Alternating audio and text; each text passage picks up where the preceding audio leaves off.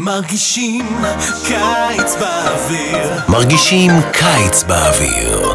כבר 20 שנה. מרגישים קיץ באוויר. כל רמה. כל רמה 102.3. מרגישים קיץ באוויר. שידור ישיר ממחנה רמה בברקשיירס. אנחנו כל רמה 102.3 FM. Shalom and welcome to another edition of Parsha Talk. I'm Rabbi Elliot Malamit, sitting in Highland Park, New Jersey, Erev Thanksgiving. Joining me, my good friends, Rabbi Jeremy Kalmanowski, New York City, at the Anshe Chesed, Rabbi Barry Chesler, Solomon Sheikh the Day School, Long Island, sitting somewhere in Long Island. It's great to see you guys. This is a great Parsha. This is my Bar Mitzvah Parsha, 47th anniversary of my Bar Mitzvah this week. Kane Yerbu. Thank you very much. Thank you. At Me'av Esrim, halfway there. Halfway there. I'm really delighted. And I can't think of a better way to share this milestone than to be with the two of you and to really discuss this Parsha, which is, I think, a transitional Parsha.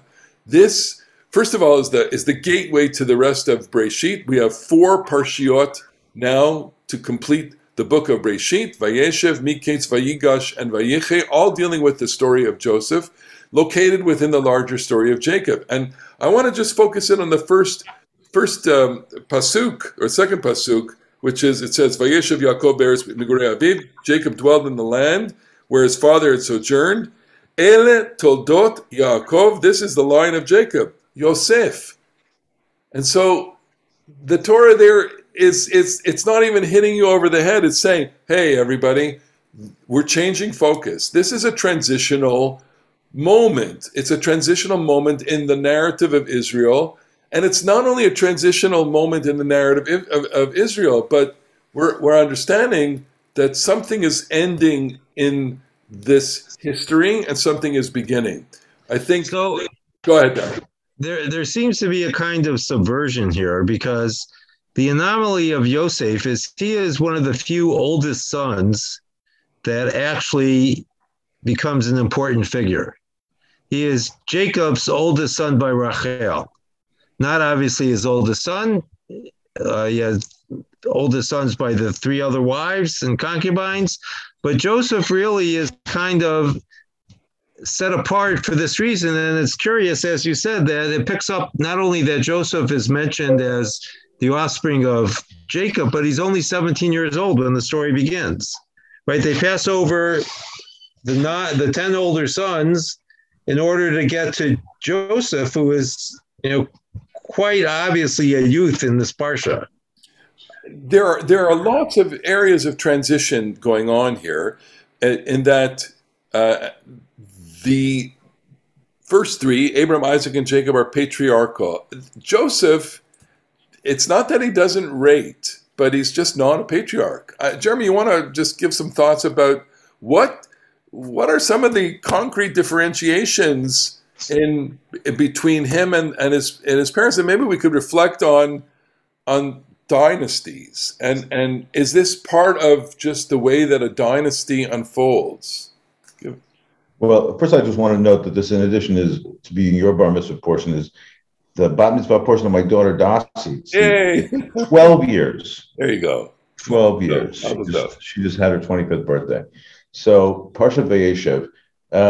Why is Joseph not a patriarch? Well, first of all, yes, he's the oldest son of his mother. He's the Bechor of his mother. But, in Parshat Ki Teitzei, in Deuteronomy, it will give us a law, a really important law, that says if a man has 2 wives, one whom he really loves and one whom he doesn't love, one is achat ahuva v'achat snu'ah, beloved and hated. These are the exact same words for Leah and Rachel.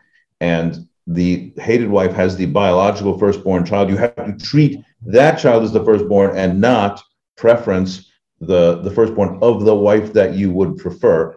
It's the exact story, exact circumstances of Joseph.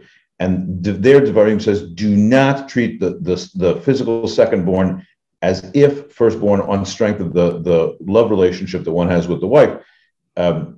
So I think that the passage does treat Yosef as the secondborn that he is, but the Torah loves the story that the secondborn usurps the first by dint of talent or divine providence or something like that. And so that's what I think is going on with Yosef. Why is he different? I mean, I'll just say a couple of narrative devices or plot devices that make it different. One doesn't have the revelation of God to this character the way one has to Abraham, Isaac, and Jacob. Abraham, Isaac, and Jacob get a specific divine revelation. God directly speaks to them. It doesn't happen to Yosef. Yosef gets through dreams, and that makes him more like later biblical figures. All of Am Yisrael, wherever we may be, whether we're from Dan or Yisachar or Zvulun, we all go through Abraham, Isaac, and Jacob. We don't all go through Yosef. In fact, some significant number of us don't go through Yosef. Yosef is ultimately identified with the tribes of Ephraim and Manasseh in the northern kingdom of Israel. The Bible is rife with challenges between the northern kingdom and the southern kingdom. Some of us don't really feel like in biblical Israel, some of us didn't really feel like we were Joseph people.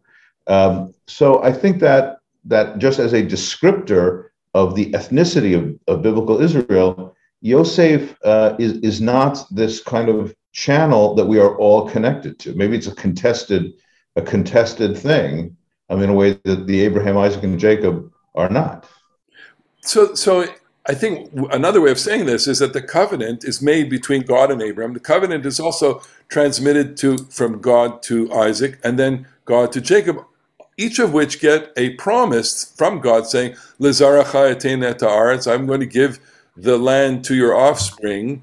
I will bless those who bless you, and that kind of wording. So Abraham doesn't succeed in creating a people. Isaac doesn't succeed in creating a people, but Jacob does succeed in creating the critical mass of the people. So effectively, they are the offspring, and they're the ones who are being blessed. And there's no active covenanting between God and these individuals. And we will see that they go on to establish themselves, and they have to define for themselves how they're going to live in the land. I think it's a very, very challenging problem for them. They know that they are living in the land. They know that the land has been given to them, and now they have to create a people. And so I want to draw our attention to two things. First of all, Joseph is the first one with a lot of brothers.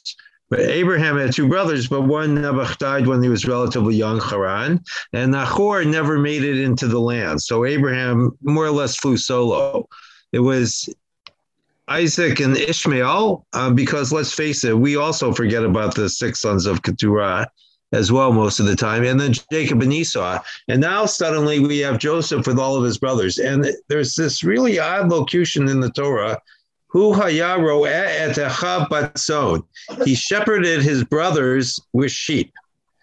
And one would expect that it would say the reverse, that he shepherded the sheep with his brothers, but Joseph sees himself as the 11th son to be the leader of the pack. Right, and that becomes the central dilemma or dynamic in this relationship. It's the relationship between him and his brothers. Right, because we can dismiss, I just want to add here, we can dismiss one brother and say he doesn't measure up, but it's hard to dismiss 11 brothers and say that they're all bad or they're all wanting. And let's face it, what's going to play itself out are the brotherly dynamics over the next few weeks. So would you say then that the information in the dreams effectively does that? The information in the dreams that Joseph has, the 12, the sheaves, 11 sheaves bowing down to his sheaf, and the sun, the moon, and the stars bowing down to him. This is a way that he is conveying to his brothers, listen, I am your shepherd. I am the one that is leading you. Below Achsar, and I won't want. The curious thing here is that Joseph, as a youngest son of sorts, craves recognition. One would have thought a prudent person might have the dreams that he had and not told his brothers. Right. But if you have faith in God that this is a premonition of the future, you don't have to rub it in their face. You don't have to rub it in their face. His father has the seichel to just shut up. But the No. I think he's B'Shamar Davar Aviv Shamar Davar is about saying, I'm watching the situation. I'm watching how it's going to unfold. This is true too. But Yaakov, he gets the hint. He takes the hint, but doesn't, rub the other children's face in it. Okay. So, by the way, I just want to say one more thing about Yosef. He's Baal HaChalamot Hazeh. He's the master of dreams. Later on in the Torah, when God sort of puts Aaron and Miriam in their place in Parshat Behalotcha, Numbers approximately 11 or whatever, chapter 10, 11, 12, whatever that is. Chapter 12, I think. You're right. God says, Moses is not like other prophets. Moses and I were panim el panim. The rest of the prophets, I speak to them in dreams, in enigmas, and in riddles, chalomot, mar'eh v'chidot. Moses is unique. You should understand that Moses' prophecy is really in a class by itself. Joseph is the first of these characters, as Elliot pointed out. God speaks to Abraham, Isaac, and Jacob, covenant forming with them, making it clear, giving them directions. And then that kind of ends. And with the next generation of Yosef, you have somebody who, in this one small respect, is maybe not that we get messages from heaven in our dreams or to credit them as messages in heaven, but in this respect, he's a little bit more like us in that there's no, God calling up and saying, I want to tell you exactly what's going to happen. You have to read the hints out of dreams. And that is true about Joseph. So this makes him a little bit more like not those people from ancient afore times who had a different kind of relationship. All right, I want to offer a proposition that you can debate. I want to say when Jacob says to Joseph, "Lech na re'eh et shlom achecha ve'et shlom hatzon," go and see how your brothers are doing and how the flocks are fraying, and bring me back word. I want to say that that's the most consequential statement in the entire Torah. Or we could use the same category like Jeopardy. Consequential verses in the Torah for 20. Right? For what is it up to now? It's 100. It's not nowhere 20, 40, 60. Okay, so this is this the dumbest thing that any father ever said to a child? Or why is he sending him out?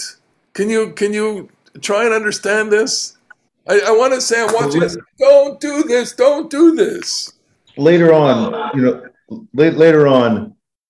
after Jacob is dead, and the brothers, fearing that Yosef is going to settle scores, says, they say to him, "Oh, remember when God made you promise not to kill us?" And he says, "Guys, don't think that way. You thought bad, and God made it come out good, right? You planned evil, and God was the providential hand behind all this, making it come out good." And yes, this is mind-blowingly foolish. You can't understand what Yaakov has done. He clearly is setting him up, and you know this because Yosef answers Hineni. Jacob says, "Listen, I'd like to send you someplace." He says Hineni, never a good move. I'm going. And I think that the Torah, the narrative voice of the Torah, is telling you, hey, pay attention to the outrageous string pulling of the divine behind this to make it work out. So what I would add here is that, Jacob is, shall we say, in polite language, kind of obtuse. And it highlights for us that, in fact, the patriarchs are not good parents. They do not have great relationships with their children. And in fact, one of the great social problems of all time is developing strong families. How does one go about it? Bereshit is not the kind of proof that we want to bring for, or a recipe for creating strong families. Abraham tries to kill Isaac. Isaac and Jacob can't see eye to eye. Isaac can hardly see anything at that point. And Jacob seems to mismanage his children and they start over again. Right? And this is just the beginning. It's not the first time he'll say something that perhaps is not so intelligent. Is there something subtle going on that they go to Shechem? Is there something Oh, that's not subtle at all. not subtle? Go ahead. Because as I noted before, Yosef will be associated with the tribes of Ephraim and Manasseh, who are associated with the northern tribes of Israel. Yosef is ultimately, his bones are going to be brought up from Egypt and buried in Shechem. So when he is thrown in the pit in Shechem, or in Dotan in the general area, it is a foreshadowing of the fact that he will ultimately be placed in that ground again under very different circumstances. So there's a foreshadowing or an omen-like thing that Yosef belongs in Shechem. But Shechem, and I'm not commenting on the modern city of Nablus and all the problems facing the Jewish people in its homeland nowadays in the territories. Shechem is a site of bad things that happen.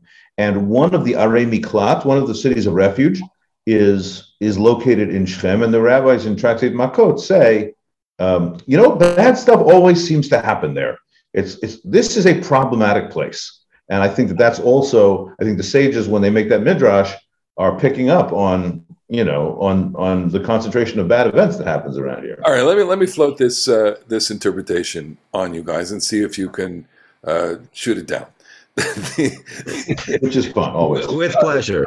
So Shechem was the place of a battle. The massacre, the brothers. It's the first time that we have any record of them engaged in war or in a skirmish. They are ruthless, but as we wouldn't know, but as people have reported to us, there's nothing that bonds people as a band of brothers than being engaged in combat. It's not an accident that phrase, the band of brothers, has come into the language as brothers in arms, people that have united in conflict. So they're going to the scene of the battle to rekindle that confraternity and make themselves into a unit. Look at the family structure here. Rachel is dead. Reuben has tried to usurp the family leading role. These six brothers, the Leah brothers, plus the Bilhah and Zilpah brothers, they've been kind of ostracized by Jacob's relationship to Joseph, and basically you have, and I don't know about Benjamin here. That's a big question mark. So I'm assuming that Benjamin was too little to go. So I'm offering that 10 of these boys, the men, go up to Shechem to kind of build their pact together. And that's what Jacob is dispatching him for. He's saying, look, they're organizing. Go see what's going on. And by the way, check out on my flock, because I spent 20 years building that flock, and I wouldn't like it to wither, basically. Okay, good. Right. On support of that, well, you go ahead, Bear. So what I would say, Elliot, is that this is not a scene of war. It's a scene of a war crime. Indeed. And, if we call it war, we're giving the brothers too much credit. They took advantage of Shechem and Hamor. And I think it's hard for a modern person to find a justification for their conduct.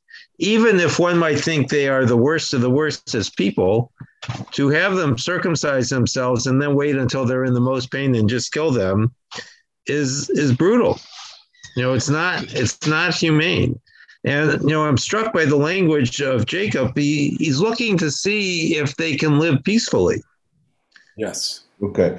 So I was going to say that maybe in support of what you said, Elliot, Joshua is also going to have a covenant renewal ceremony up in this same locale. So it is a place up at the mountains of Har Gerizim and Har Ebal, which are the two mountains on either side of Shechem. So that sense that the brothers are all together, banded together, perhaps with memories of their quote unquote what they may think, what Shimon and Levi may think is the heroic deed to avenge Dinah's rape. There is a way in which going to this place and having the 10 of them together is a powerfully connective experience. Perhaps that's true. Before we started recording, we were talking about some midrash about that Dinah and Shechem liaison and whether or not she had a child. So just tapping around, I did find the midrash that said that Osnat bat Potiphera, the woman Joseph will marry in Egypt, is the child of Shechem and Dinah, and it is found in the Pirkei de Rabbi Eliezer, a kind of a late midrash, chapter 38, in which it says that when she was born, the Israelites wanted to kill baby because it was a symbol of shame, and so somebody took her down to Egypt, and she was a foundling where she was brought up, and then ultimately married Joseph. And then there is this other midrash, equally or perhaps even stranger, found in Bereshit Rabbah chapter 80, that said that Shimon married Dinah, and that's a full sister. That's a full sister, not a half sister. I don't know what to do with such an outrageous midrash that imagines the avot engaged in totally prohibited incest. That's right. But the Joseph thing is with a niece, though, not a half sister, right? It's a niece by a half sister. Yeah. A niece actually, oddly enough, is a permitted relationship, right? Anyway, in halakha, but the other one is listen, the great important story in 2 Samuel of Amnon and Tamar. That's also a brother-sister thing, also clearly forbidden. Either you have to say that at some level we're misunderstanding what the Torah's actual incest prohibitions are, and these midrashim are located in, or the Amnon story is just located in a different set of laws. But or you say something like, they just related, the authors of such midrashim or the authors of such biblical texts, they just related to the prohibitions in a somewhat different way than we do. Like they're general prohibitions, but sometimes there's exceptions. I don't know. Well, I think the exceptions are real life. I don't know that they're necessarily sanctioned, but we have to reckon with the way people actually behave. And you cannot eliminate everything from memory just by not recording it. But, you were talking about Dinah and Osnat, and if Osnat actually...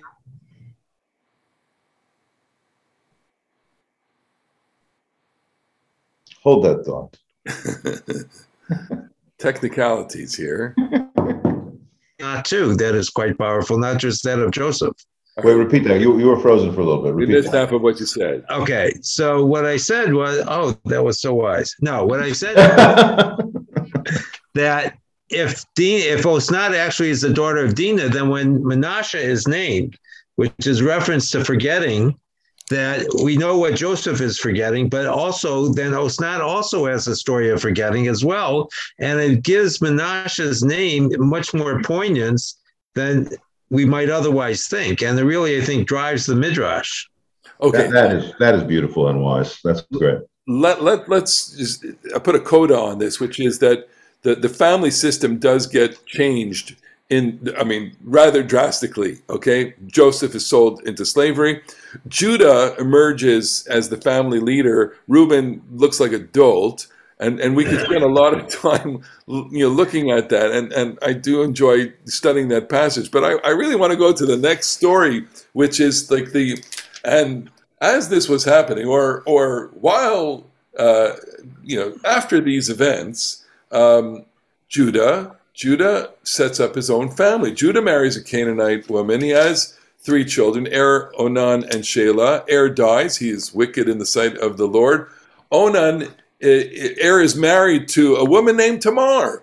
He marries a woman named Tamar, is childless. The Levirate system ordains that the brother of the deceased husband should maintain the seed of his deceased brother, to maintain the name. He is supposed to marry Tamar, and he is given to Tamar, but he doesn't, let's say, consummate the marriage properly. He doesn't fulfill his commitment. Indeed, Onan, and he dies. So, having lost 2 children already, and Onan, Jacob is somewhat hesitant in presenting Shelah, the youngest, to Tamar. And Tamar is really upset with Jacob for doing this. Judah for doing it. Judah's wife dies, and Judah is a mourner. And that's where Tamar takes matters into her own hands. Jeremy, you want to pick up the story there? Sure. I wonder, by the way, about the fact that Judah's wife died. Now he's a widower, and Yes. so does this change does this change the character of his actions? Does it maybe bring a little emotional dimension to his actions? But what has happened is that Tamar, because in biblical society, women were it just seemed natural to people that women were relatively economically powerless. They needed to be attached to male households. So she really wants to be given. We don't know that she's probably 10 to 15 years older than poor Sheila, but it's not like they had a love match in their hearts and minds. She wants her to have this relationship so she can have this child, so she can inherit a part of the estate, so she can be economically stable and secure. Totally reasonable. And the fact that Judah will not do that to her means that she is consigned to a life of poverty and loneliness. She's got no children. She's got no husband. She's got no prospects. She is still bound to the Judah family, but he won't give her a male to have a child with. So she's off in her own house as a social pariah. Okay. So she takes matters very, very much into her own hands, and she does something unbelievably audacious, unbelievably bold, unbelievably, risky. It's one of those things like if this were on TV, you would say, with a smile, what could possibly go wrong? Everything could possibly go wrong with this, and nearly does. She dresses up in a prostitute's garb, but our listeners shouldn't be thinking a prostitute that one might find on 8th Avenue in New York City, whose garb is Garbless. Garbless, particularly revealing. No, she's dressing in some sort of veil, but she goes to a place, a crossroads, where a woman alone could be presumed to be a prostitute, and she sort of rendezvous with Judah there, and he does in fact employ the oldest profession. He does in fact have sex with her and promises to pay her at a later date with a couple of animals to build her own flock, so to speak. And she takes a collateral. She takes a bit of his belt and signet, which, like in ancient times, was his ID. She took his ID. Your cord and your signet and your staff. This is your visa, your driver's license, and your insurance. And your ATM card, yeah. Exactly. So she takes all of his stuff, and then she goes away. And when he does kind of do the right thing. He does try to pay the debt, but when he goes back to the crossroads, ain't prostitute. There's no other. Lo hayta bazeh kedesha. The prostitute never was here. So he's like, he doesn't know what he's doing. He's stuck. And when a couple of months later, he hears that his daughter-in-law, the social pariah, back stuck in her family house wearing her widow's garment. Well, now she's pregnant. Uh-oh. How did that happen? So he gets very righteous, and he says she has to be executed. She has to, in fact, be executed by burning for being an adulteress. Yes. Then she's like cool as a cucumber. She says, okay, well, let me tell you who this is by. Sir, do you recognize this cord and staff and signet ring? And Judah now, she doesn't say, by the way, she doesn't get out there and say, Ata ha'ish, like Natan the prophet will say to David. She doesn't say, you're the man. She very subtly and with a good deal of faith and cool as a cucumber says, do you recognize whose these are? And he says, Tzadka mimeni. She is more, which either means she is more righteous than I am, or she's righteous, it's me. It's fascinating that the tribe of Judah is propelled by this union, and that from this union you get Zerach and Peretz, who end up becoming the ancestors of the Davidic kingdom. So here you have, like we talked a few weeks ago with a kind of a smile about the dirty joke of Moab and Ammon, that Lot's daughters seduce him, and he, as these rival people, Moab and Ammon, come from those acts of incest. And it's like the Bible's dirty joke to say, you know who Moab and Ammon are? I'll tell you what those rotten origin people are. And yet in this one, there's also some aspect of a dirty joke, because this is also an incest prohibition. It's an adultery prohibition, an incest prohibition. He's sleeping with his daughter-in-law. But the offspring are exactly as you said, Elliot, messianic. They're like, great. The violation of the rule in this case produced, a redemptive birth. Strange. Okay. Then we have, back to our story, V'yosefu ad Mitzrayma. Joseph is taken down to Egypt. In the remaining minutes, just let's focus on this collision of cultures. You have the Hebrew Joseph in the Egyptian household of Potiphar, delivered to the Egyptian by Ishmaelites, Midianites. It's a real confluence of all these cultures. And then we have another very interesting woman in this parsha, Mrs. Potiphar. Doesn't have a name. Do we have any sympathy for her, or what is? How do we relate to her? How should we relate to her? Well, why don't you take a stab at that one? What I want to say is that she tries very, very hard to seduce Joseph, and Joseph, at least it seems, resists her approaches to him. There is the final scene where there's nobody around, and she says, "Shichvai mi, sleep with me," and he says, well, it doesn't really say no. It says as follows. Vatitpeseu bevigdo lemor shichva imi. She grabs him by the clothing, and vayazov bigdo biyada. He leaves his clothing with her. So that creates a certain kind of ambiguity. So perhaps he does, perhaps he doesn't want to. In the end, of course, he doesn't. But he goes out and he's got no clothing on. She is left holding the clothes. And as we know in the whole set of stories, clothing is a very, very important motif. These clothes are not sullied, they're not torn, but she's holding on and she's filled with rage against him.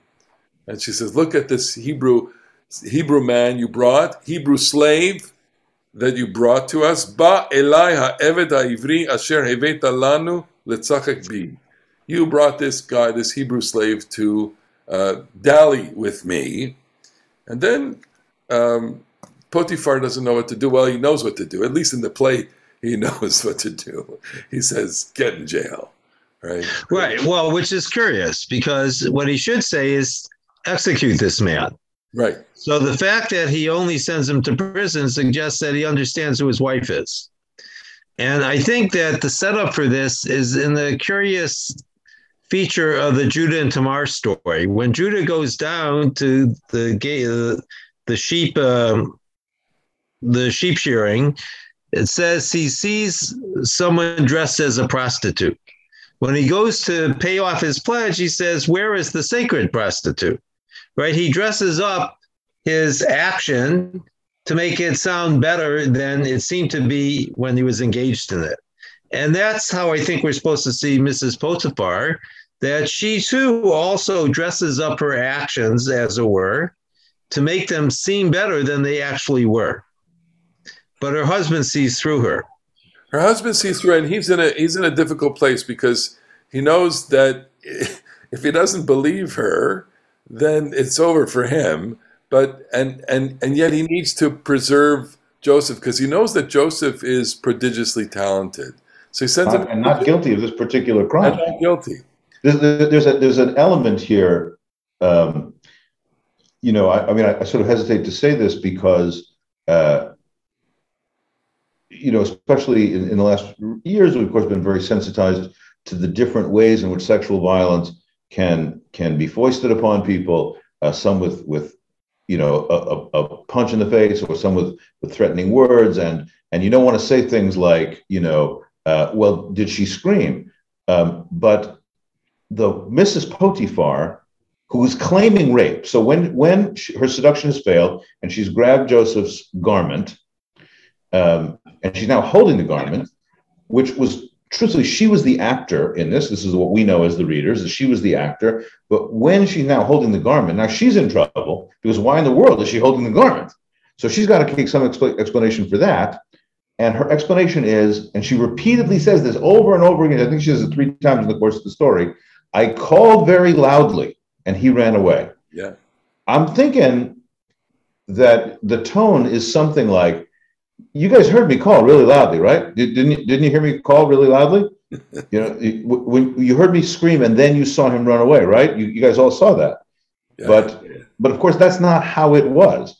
By the way, I just wanted to play one little note of Hebrew wordplay, which is beged is clothing. It's also boged is betrayal. So she grabs him bivigdo. She grabs him in his betrayal or in his clothing. I agree with you, Elliot. I think that, and the Midrash, which frankly, the Midrash is extremely explicit about this in ways that one doesn't necessarily tell the family Shorashim. podcast like ours. Yeah, is that Joseph didn't exactly say no there. So she grabs him in his betrayal is a like very sharp pointed Hebrew barb in the course of this. Wow, we're at the end of our time together, but we're going to be with Joseph in jail, and he interprets the dream of the cupbearer and the baker, and he successfully interprets the dream of the cupbearer and also the baker. It doesn't end well for the baker, but the cupbearer gets to go back to his post, and the parsha ends with these words: "V'lo zachar sar hamashkim et Yosef vayishkacheu." And the chief cupbearer did not think of Joseph. He did not remember him. He forgot him. He put him out of his mind. Wow. And we're left with Joseph in jail. And these parshiot end with us wanting to already see what happens. But you'll have to wait till next week on another edition of Parsha Talk. We want to thank you for being with us. Thank you for sharing time. We hope everyone had a beautiful or has a beautiful Thanksgiving. Hanukkah is coming up Sunday night. We hope you have a beautiful Hanukkah. We'll join you next week on another edition of Parsha Talk. Shabbat Shalom. Shabbat Shalom. Shabbat Shalom. Happy birthday, Elliot. There you go. תודה רבה. מרגישים קיץ באוויר. מרגישים קיץ באוויר. כבר 20 שנה. מרגישים קיץ באוויר. כל רמה. כל רמה 102.3 מרגישים קיץ באוויר. שידור ישיר ממחנה רמה בברקשיירס. אנחנו כל רמה 102.3 FM.